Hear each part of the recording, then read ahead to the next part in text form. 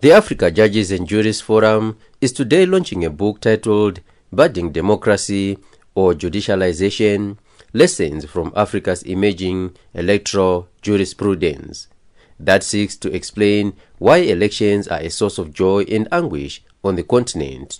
Following phases of democratic transitions from the 1960s to date, Africa has gone through liberation struggles, one-party state eras, and current digital age. While elections have been seen as a sign of democracy in many African nations, they are also a source of unhappiness. The 164-page book was penned by 9 writers and edited by Professor of Law Christopher Mbazira, based in South Africa. The book showcases the approaches that select African countries have taken in managing their elections, while touching on the role of the traditional leaders, judicial approaches, electoral management, and parties' internal dispute resolutions. To understand more on the book, Channel Africa spoke to Dzikamai Bere, director of Zimbabwe Human Rights Association, who also contributed a chapter for the book. So this book is about emerging electoral jurisprudence in Africa. Simply said, it says how can the law work better for our continent to have credible elections.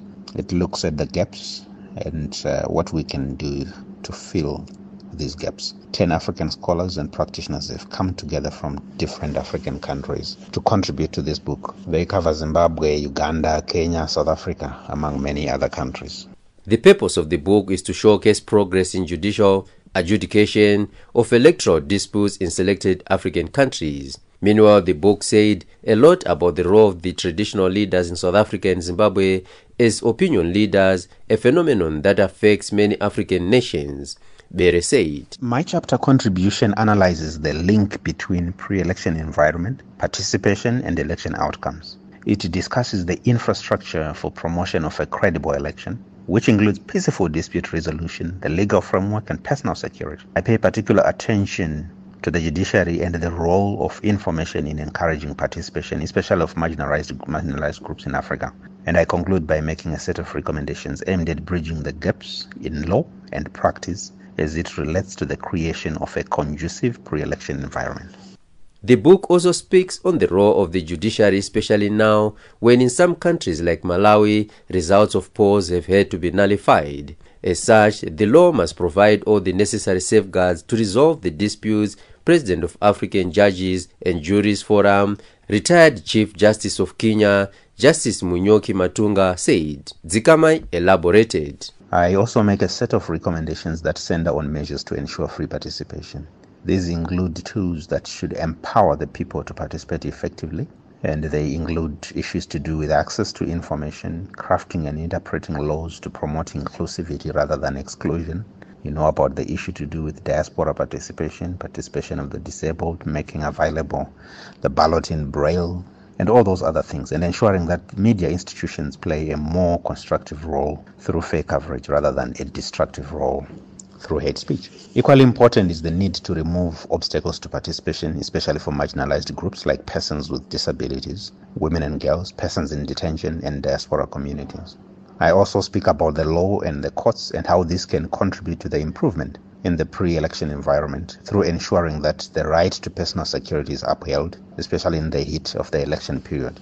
I argue, failure to guarantee personal security has got the potential to undermine free participation. On Zimbabwe, Bere described the election scenario as an electoral disaster.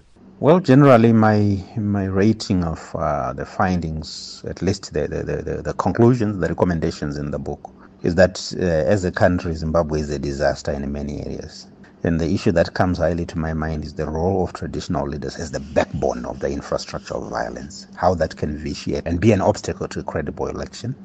Aspects to do with the role of electoral dispute resolution in Zimbabwe, where it really is non-existent. I think in my chapter I have looked at the role of institutions like the NPRC, how when they are captured, they really become a tool for political contestation rather than resolution of disputes. The issue of the nullification of results and the standard of proof, the use of technology in elections. When our own election management board struggled with Excel. How are they going to deal with advanced technology in elections? So we're still quite behind. In Harare, Zimbabwe, for Channel Africa, this is John Kasim.